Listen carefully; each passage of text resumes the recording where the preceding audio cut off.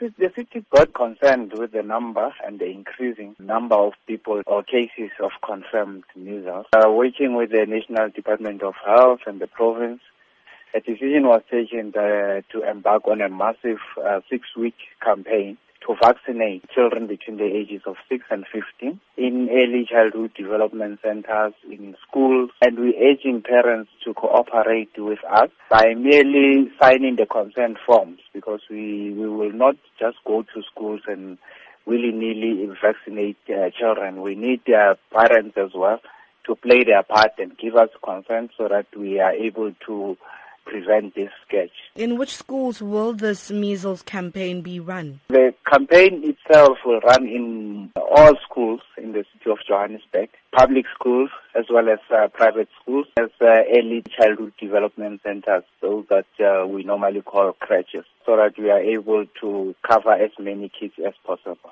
How are you encouraging parents to vaccinate their children? Through our social workers, we engage with communities, with parents, because in some cases where we found this to be happening, it's really in areas people would raise issues of religion as a stumbling block.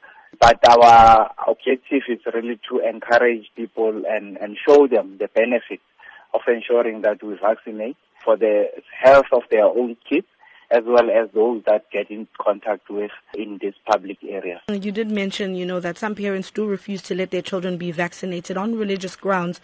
And what would you say to that parent to encourage that parent to get their child vaccinated? We know it's a struggle, but we will endeavor in our power to make sure that we show the benefits of a child that is vaccinated. But what tends to happen at times because of that, you find that because the child is not vaccinated, the child falls ill and the child loses a lot of time, schooling time, because they have to be off the school premises. But we encourage parents not to allow the situation to deteriorate to such an extent that the child falls sick and they can't be able to participate in the educational activities.